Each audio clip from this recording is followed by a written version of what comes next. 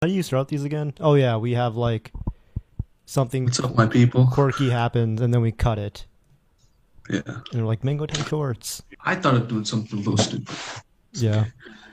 I'm gonna be under my table and I'm just gonna like pop up. So, welcome to another episode of It reminds me of a Blues Clues episode. Just go for it.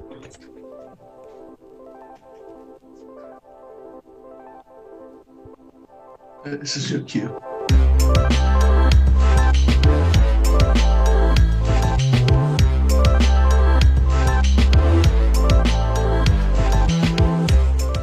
Hello. Welcome to another episode of Breaking Down the Pulp. Wait, no. Mango Time Shorts. Do it How are you again. doing, Neil? Do it again. And for those of you who don't know, I've known Rohit since I've known Rohit since high school. I've known him for about 6 years. No, 7. I think it's been Yeah. almost 7 years. 2015. Yeah, and I've only known him with the mustache. So this is as new for me as it is for you. How does it feel to be clean shaven? Dude, I think the last time I was clean shaven was probably when I was 13. Okay. I didn't even grow a mustache at that point. So since Right. then, it was one thin line and it got, wider and And wider. you never shaved it off. Never. I trimmed it, but I never completely shaved it off. Wow. And ever since I've shaved it, man, it's got me feeling young. You yeah. You look rather young. I like it. I like the new look, Rohit. Yeah, it's been only 2 weeks, but it's so good to not hear, oh my God, you're 21? I thought you were 28. It's like now it's 24, so I guess 24 is better than 28, but Completely off topic, but today I was in a like a Zoom chat for my senior design project, and yeah. I was just chilling, and I forgot that I was sharing my screen. So our professor mentioned Dance Dance Revolution, and when I thought about DDR, I thought about Just Dance, right? So she started talking about arcades, and I was like, wait, what? So I looked up DDR while the screen was sharing. I mean, I thought that wasn't too bad. I just realized it probably kind of like made her feel a little old, even though I'm pretty sure this person's like 10 years older than us, max. I don't know. Maybe older. I don't know. She has a young mindset. But, and then my screen was still sharing, and we were creating a heart rate sensor for a senior design project, and she had mentioned that whenever you're exercising consistently, your resting heart rate lowers, and everybody like kind of gave in like their input on it. One person was like, "Yeah, that happens to me when I'm running," and then our EP was like, "Yeah, that happens to me when I'm powerlifting," and I just open up my chat and I type in, "Yeah, that used to happen to me when I was in track." But the worst part was I decided not to send it, so I just highlighted it, deleted it, and now they may or may not have seen it. I asked Jack about it, and Jack was like, "I did not see it," so we're No, good. yeah, no, you can't see the Zoom Yeah, chat just when you the share your it's just screen. the thought scared me, Rohit. That's it. Um, It's okay. I mean, it's okay to be scared as long as you admit that you were scared. Speaking of scary things, Euphoria. So that was a great Yeah, segue, I think. My quick review of season one is that it's really good. Um, good. and I thought the specials were really good too. And I think season two is, just to preface it, is a damn good season, but it does have its ups and downs. It's one of, I don't know how to like start my thought process on it because there's so much. But Yeah. it is, and this is without a doubt, I think anyone can agree on this, one of the best shot shows I've seen. I believe they shot the first season in digital, and they decided to shoot the second season on film. Um, Right. and Yeah. it's beautifully shot. And I know there's been this argument going around or surrounding Euphoria that just because something has good cinematography does not equal good storytelling. Which to that I kind of disagree because there are examples. Some of the best work out there is relies heavily on cinematography and quietness. I think 2001: A Space Odyssey is a clear example of that. Yeah. There's just a visual poem going on there, and if you do it correctly, good cinematography, relying heavily on good cinematography, can equal good storytelling. You just have to do it correctly. And then, of course, there can be an argument for, well, is Sam Levinson, the creator, doing it correctly? But I guess that's a different argument for another day. But I think for the most part, he is. Actually, let me go into the good, because there's a lot of good. I did say it's a damn good episode. It's a damn good season. So, actually, I'll begin with the beginning of the season to the end. So I guess that's beginning with the bad. But Euphoria is one of those strange things where it's mainstream meets niche. Yeah. And I think the show was never intended to attract a mainstream audience, but it has elements of mainstream appeal, which are the parts that I actually didn't like about the season, like the love triangle and Exactly. all the stuff that some of the stuff that TikTok was focusing on. The TikTok memes were hilarious, but some of the comments and the arguments that were starting up and how they're not good people. The whole part of the show is about how these characters are morally gray. The first 4 episodes are very just melodramatic, a little too much. Not the reason I got attracted to the show. All the gratuity is unnecessarily amped to a different level, and I think people know what I'm talking about specifically. And then the last 4 episodes is where it really shines, and those 4 episodes are the reason I really like the show. One of the episodes, everybody calls it the one where Zendaya is running. I should know the title. I apologize that I don't, but that episode is masterfully made, and it's just the way Sam Levinson is able to fuse the visual allegory with non-blatant storytelling is great. And he has this ability to poetically tell the story without having to, turn to the camera and be like, hey, this is what's going on, which is, I think, also part of what annoys some of the audience. And there are some scenes that I will say go on for way too long. But overall, it is the type of show that I think a lot of, at the end of the day, it's an A24 show. And A24 attracts a certain crowd. I'm not going to say it shouldn't be wide appeal when it is. That's great. Then it's something that we can all get on board with.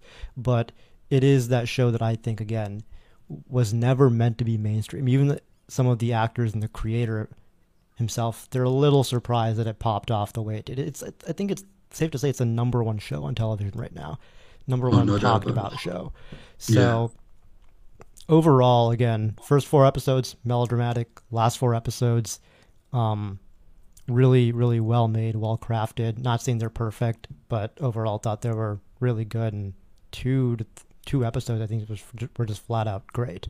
That's good to hear. Yeah, that's the first 4 episodes were a little say okay, like we get the point. You didn't have to shove it in their face like that.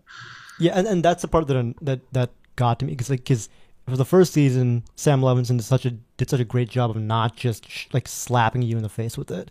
And the first 4 episodes of Euphoria, it feels like something just being shoved down your throat. And I guess for the sake of being. Yeah, I guess he got the notes in the middle of the season, which is interesting because I think this whole thing was shot before the first episode released.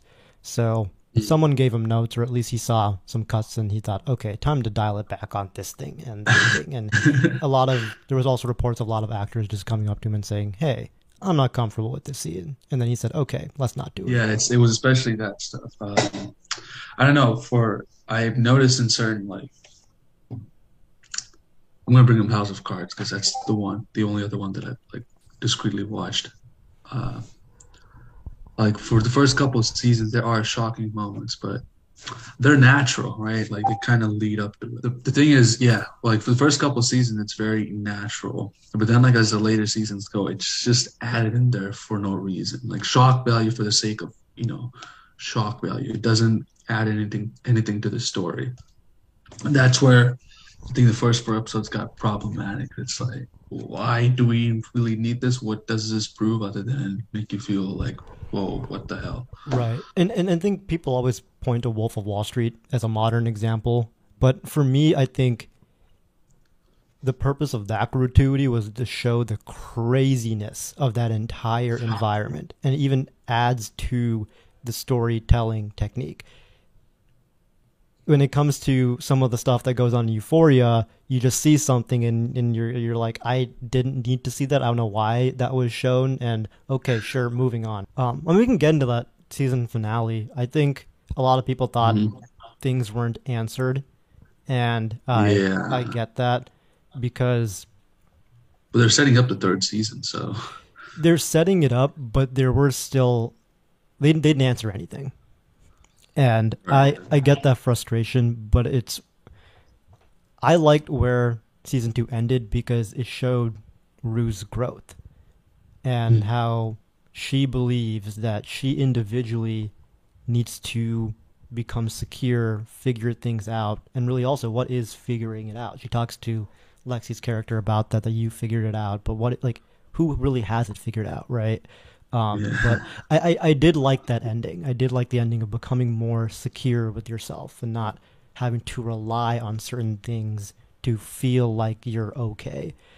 So I loved that ending. I actually thought the last episode was great. But at the same time, if you are going to introduce a lot of things, you have to address it. A show you can compare this to, not in its entirety, is BoJack Horseman. Again, Yeah. not all elements. And the whole theme about the ending of that show was life goes on. There isn't like a season finale within a given time period or a series finale. Life goes on. Not everything's going to be answered, and shit happens. But and you can argue that with Euphoria, but at the same time, the way it's introduced, you feel like it's left hanging. So again, I think it should be addressed, but there is a season three. The season three will be dropping apparently in 2 years. So I thought about this. I was like, I'm a senior now. By the time that show drops, I'm either going to be out of grad school or going to be graduating from grad school. So that's Yeah. something. The show started when I was still an underclassman, but when I didn't even begin sophomore year. So they're taking their damn time, but it's okay. It's okay. Zendaya's acting is there's a certain line you have to like walk when it comes to displaying emotions. Right? It's like a lot of times people think like if you just bawl you just like cry your heart out, that's considered good acting. But there's also other ways where that's not really, in my opinion, I don't think that's the best way. I think the true kind of like showing true way of showing emotion is where you walk that line between overacting and being subtle, right? You're able to like there's a certain amount of emotion, but it's also like it's not overbearing. And Right. in my opinion, I think Zendaya walked that line perfectly in both of the seasons, and that's For sure. respect her for that. Yeah. I think film acting or television acting isn't about going 100% into something, into an emotion. It's about a little bit of the subtlety. And this is a probably a common thing that is said throughout, but at the same time, it's still very difficult to accomplish that. And that episode again where she's running, um, Mhm. some of the best acting or television acting I've seen in a while. So it was very very well done, and very well acted. There are some components of the writing that uh, they say the f bomb like every 2 seconds, and Yeah, I gotta say that that's now. yeah, that's something I used to do with a lot of my earlier work, just throwing an f bomb as a filler. I think writers think it's an easy way to fix bad dialogue. Sam Levinson has written he's written all of the episodes by himself Yes. and directed most of the episodes, including season 2 and 1. I believe season 2 he just directed all of it. People are talking about getting more writers into the writing room with Sam Levinson, and I agree. The funniest article I saw was fans like Euphoria, they just don't like the creator. And then I just saw comments about getting rid of the creator, and to that I have to say, don't get rid of the creator, because there's still a reason you're watching the show. I think his vision and the point he's trying to deliver and the way he's doing it is being done very well. But at the same time, it could be done a lot better. And you need to get more, I think you do need to get more writers into that room. One of the best episodes I saw was written by Hunter Schafer. And you just need more writers in the room, more women in the room, especially if you're writing for a woman lead. The woman's perspective matters. So Yeah. I just think more people into the writing room, and the show will be even better. That's all that needs to happen. Don't get rid of Sam Levinson. Just more people in the writing room. Just maybe 2 or 3 more people. That's it. Nothing too much. 2 or 3 more people. 2 or 3 more people makes sense. Yeah, it makes sense, because at a certain point, what happens is that when you're the only writer in the show, sometimes you get absorbed into your own story so much that you get lost in it, right? You get lost in the story, and you kind of stray away from what the original vision of the story was. Sorry for the Discord notifications. I like it. It keeps Thank us you. on our feet. But when you introduce other writers into the room, sometimes you may stray off the path and they'll correct you. Sometimes they may stray off the path and you'll correct them. It helps you stabilize. It helps you stabilize and make sure, you're still on the same path. So, having more writers is always better. I You agree. don't always have to, but, Yeah, I agree. 2 or 3 And more.